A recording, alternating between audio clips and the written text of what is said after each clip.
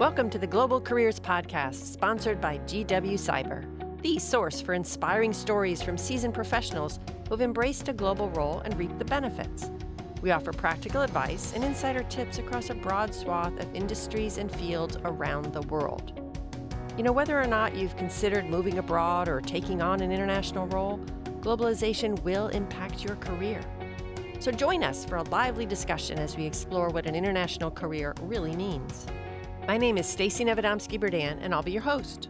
In Season 2, we find ourselves in a fast-changing world, still affected by the pandemic, where we must adapt to succeed. Come with us as we share with you how to craft your place in the new global workspace. Today's guest has more than a decade of combined experience in international affairs and diplomacy. MJ Crawford's career has taken her from her hometown of Flint, Michigan, to the front lines of major global events. She's currently a political officer serving at the U.S. Mission Pakistan. MJ has also served in diplomatic assignments in Moldova and Russia and completed temporary duty assignments in Afghanistan and eastern Ukraine. Outside of diplomacy, MJ is an investor focused on generational wealth creation and a world traveler who aspires to visit every UN-recognized country in the world. She speaks Turkish, Russian, and Urdu. MJ was also a contributor to my book on study abroad published by IE several years ago. Welcome, MJ. It is such a pleasure to be speaking with you today. Hi, thank you for having me. Well, one of the objectives of this podcast is to provide a sense of the careers that are out there. Tell us about your current role as a Foreign Service officer and the path you took to get there. Well, thank you, Stacey. As you mentioned, I'm currently a political officer serving at our U.S. Embassy in Pakistan. I'll be speaking in my personal capacity. While I'm here, I'm covering internal politics. And so my job is amazing. I go out and I talk with different contacts from political parties, government officials, civil society organizations, activists, religious leaders. I speak with all of these individuals to try to get a sense of the different political events in Pakistan. And I also am responsible for tracking any legislation that gets passed. How did I get here to the Foreign Service? Well, it's a program I definitely recommend your listeners look up themselves, but it's called the Charles B. Rangel Fellowship. It's a competitive program designed to create a pipeline of diverse diplomats to ensure that our Foreign Service is representative of America. And through that program, that's how I entered the Foreign Service. I've always enjoyed writing, and I love meeting different people from different countries and different backgrounds. And so that's why I chose the political track that I'm working in now. Oh, that's great. And so you were also a Bourne Scholar years ago, right? And you studied in Turkey for a year. You speak Russian, Urdu, in addition to your native English. Tell us about why you chose Turkey, Turkish, and a little bit about languages and why they're important to careers. Yeah, that's great. So the Bourne program really is a wonderful scholarship and fellowship program that offers the opportunity for students interested in learning critical languages to study them overseas. And I came across the program when I was an undergrad in college. And at that time, I decided to learn Turkish. I wanted to study a language that was not quite a Romance language, something different, something challenging. And I definitely got that with Turkish. And in general, the Bourne program is so incredible. And I think that it's wonderful that our government and universities provide this funding to support students who want to take the leap and learn a critical language and study abroad. I can say that for me, learning a language has been a way for me to broaden my mind, better understand different cultures. Honestly, when you learn another language, you're truly learning a different way of thinking almost. And there's so many nuances in different languages that I find so fascinating. So with Turkish and Russian and Urdu, again, I learned Turkish in undergrad, but being in the Foreign Service, that's how I learned Russian and Urdu for my assignments. I think that these languages are just super rich with culture and have very interesting, have a lot of literature and history behind them. So I would definitely recommend any of these languages to anyone. Uh, in fact, having such a kind of broad and wide spectrum of different languages that I've learned over the years helped me for an assignment that I did, a temporary assignment I did in Afghanistan. There was a shortage of people there able to help translate for the work that I was doing. And so I was able to learn some phrases in Dari from my knowledge of Urdu and Turkish. There's some similar words across the three languages, but basically I thought it helped me do my job more efficiently. And honestly, if I could have a superpower, it would be the ability to just speak any language on demand, because I've learned that communicating across cultures, without a language barrier is just so important, especially when you're trying to understand people's motivations and intentions. So, yeah, I think a lot of the cultural context can be lost due to the language barrier, but at least having some knowledge of the language, how sentences are constructed, how requests are made in that language, for example, can be extremely helpful. Oh, I can see that, especially in a diplomatic career and also in business as well. It's business, nonprofits, education, and just people to people conversation, right? I mean, it really makes a difference understanding where somebody's coming from. That's great. For students interested in a career in diplomacy, what are the greatest opportunities and or challenges that you see today? Oh, that's a tough question. Well, I think that societies around the world, from what I've observed, including our own in the United States, societies are always changing and societies are always evolving. They're changing in terms of policies, systems of governance, pandemics, of course, supply chains, advances in technology, social movements. And I think that anyone entering the workforce today should be ready for these challenges. Yes, they're challenges, but they can also be opportunities. And I think that many changes happening right now in global affairs can't always be foreseen. And so you really have to learn how to constantly react and respond. And every reaction and every response is going to be different depending on the situation. I do believe, though, that change offers a chance for opportunity. And so it offers a way for us to do things differently than before, in the hopes that perhaps things will be better than before. I think in the next few years, for example, advances in military technology will be a very interesting topic, as well as climate change, which I know is on many people's minds. I think climate change will really be a driving factor of migration flows and several other events that will be impacting our lives in a heavier way in a few years than maybe what we're seeing now. Mm.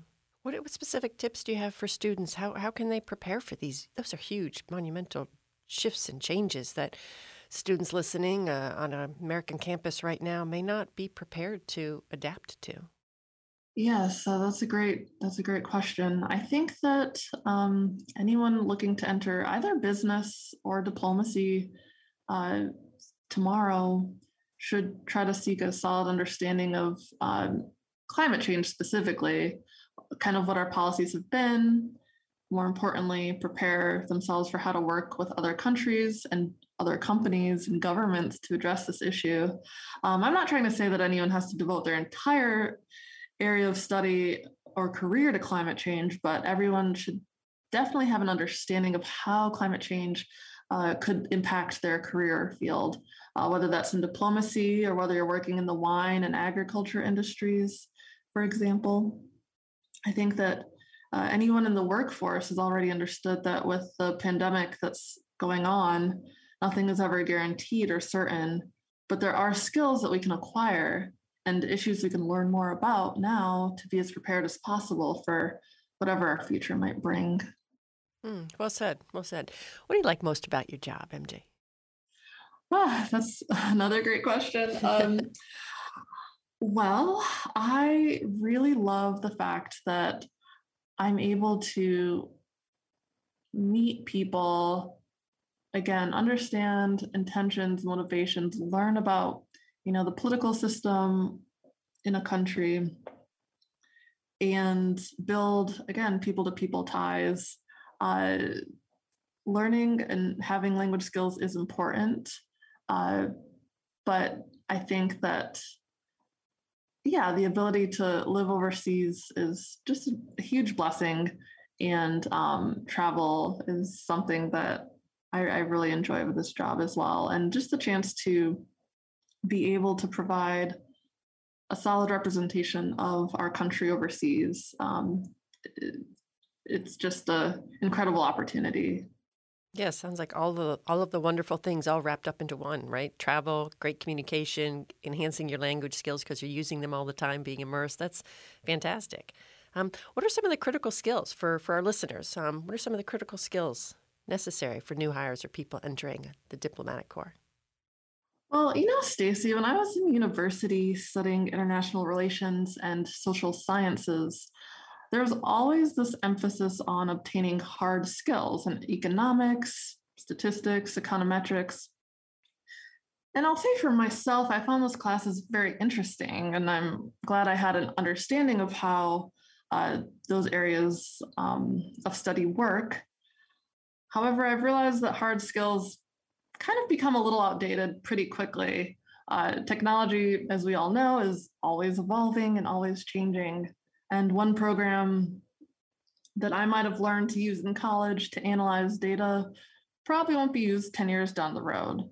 So at this point in my career, I've really focused on enhancing the skills that I already have and enjoy, skills that are essentially what I believe to be part of who I am. A lot of people would refer to these as soft skills, but I think that they go a long way in diplomacy or business, or when it comes to finding any job, working in the nonprofit sector, for example. And when I say soft skills, I mean the ability to speak and write well, the ability to connect with others, to network and remember people's names and who people are and what they do. I believe that displaying a solid level of emotional intelligence is super necessary right now in business and diplomacy. Those are great things, great tips. And you're right. And those are the things that aren't necessarily taught in school, but are really necessary. Thanks for sharing those. Some of the trends that we see kind of emerging in the workspace now. You mentioned global climate change, sustainability, diversity and inclusion, remote work, an increased focus on wellness and mental health. These are just some of the trends we're seeing. Tell me, what are you seeing, and maybe one that you're experiencing or you've observed for our listeners to gain some insight? Definitely. I think that, speaking as a millennial, I think that remote work and hybrid schedules that have kind of resulted as being part of a new norm from the pandemic are a huge game changer. I'm not sure that this is something that millennials and Gen Z will be willing to compromise on in the future. And you can already see many different companies are allowing for more flexible schedules for their employees in order to stay competitive. I also think that wellness and mental health are hugely important.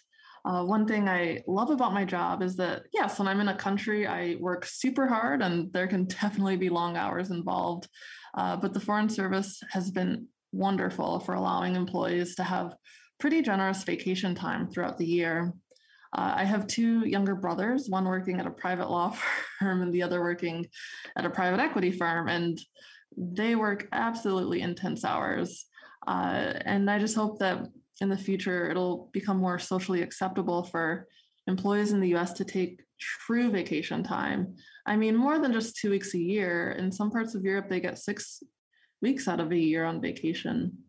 And for diversity and inclusion, it's a largely important topic. I think that a lot of the changes that we're seeing, not only in the private sector, but even within State Department, are very positive. They're on a positive trend. And I think that within the international affairs career field, there's a huge opportunity to involve people of different backgrounds, people from immigrant backgrounds or different minorities within the United States to represent our country, especially when we're overseas, because other countries do really take notice of that.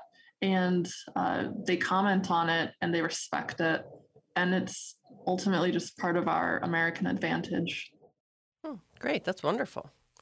So MJ, you've pursued an international lifestyle from the get-go, right? But not everyone believes as passionately as you do, or even understands the value of a global mindset. And many students may be saying, hey, that's not for me. I just want to, hunker down here in the U.S. and maybe take a vacation every now and then abroad. But what would you say to these listeners about why preparing for globalization matters and how to do it? Definitely. Well, as I mentioned before, I think working on the soft skills, even if you're not working overseas, are really important. Many of us still work with colleagues who are from a different country, for example. And I think that taking a respectful interest in where someone's colleagues are from and what their experiences have been is always very crucial and critical. And again, I would just say take advantage of whatever vacation days you have and travel. Travel is really the only thing that makes us richer. And the experiences we have overseas, whether they're through work or education, really can help when we get back home, especially not just within within our companies, but when it comes to, educating our families on the people we've met, the conversations we had overseas, and the perspectives that we gain. That's great advice. So true. And travel does open up the mind and the heart, and being able to apply it makes a huge difference. So that's great advice. What advice do you wish you had been given at the beginning of your career? Oh, there's a lot of advice. Well, namely, I would say to your listeners they should follow their intuition, and they should trust their instincts. And even if it feels illogical, I think that there must be some reason that a certain career path or program or area of study is calling to someone. I personally wish I would have learned this lesson earlier. A lot of times I remember looking for answers to what I wanted to do in the future or who I wanted to become. I would be looking for these answers externally. I would ask other people. I would look for these answers out there in the world. And as much as advice from other people does help, ultimately, I found that looking inwards and asking myself and analyzing my own strengths and passions, I found that more helpful to really deciding which path I wanted to take.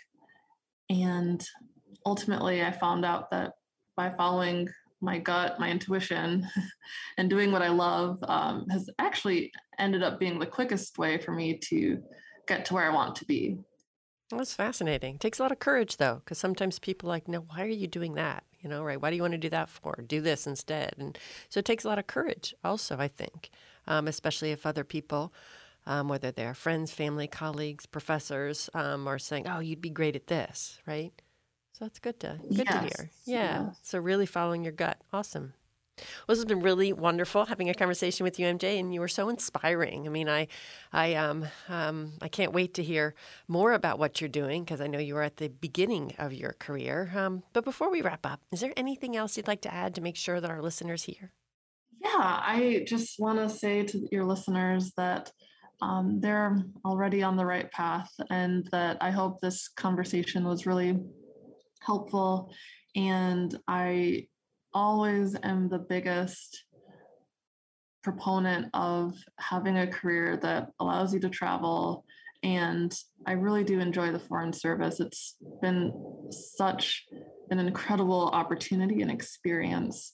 And that if they are interested in taking the Foreign Service exam or becoming a diplomat or whatever career path your listeners want for themselves, never take no for an answer. Perseverance only means that you're just one step closer to becoming the person you want to be and being where you want to be. That's wonderful. Thank you so much, MJ. It's been a real joy catching up with you and having you share your story with me and our listeners. Thanks again. I really appreciate it. Thank you, Stacy. You have been listening to the GW Cyber Global Careers Podcast. Join us again next time. And in the meantime, go global.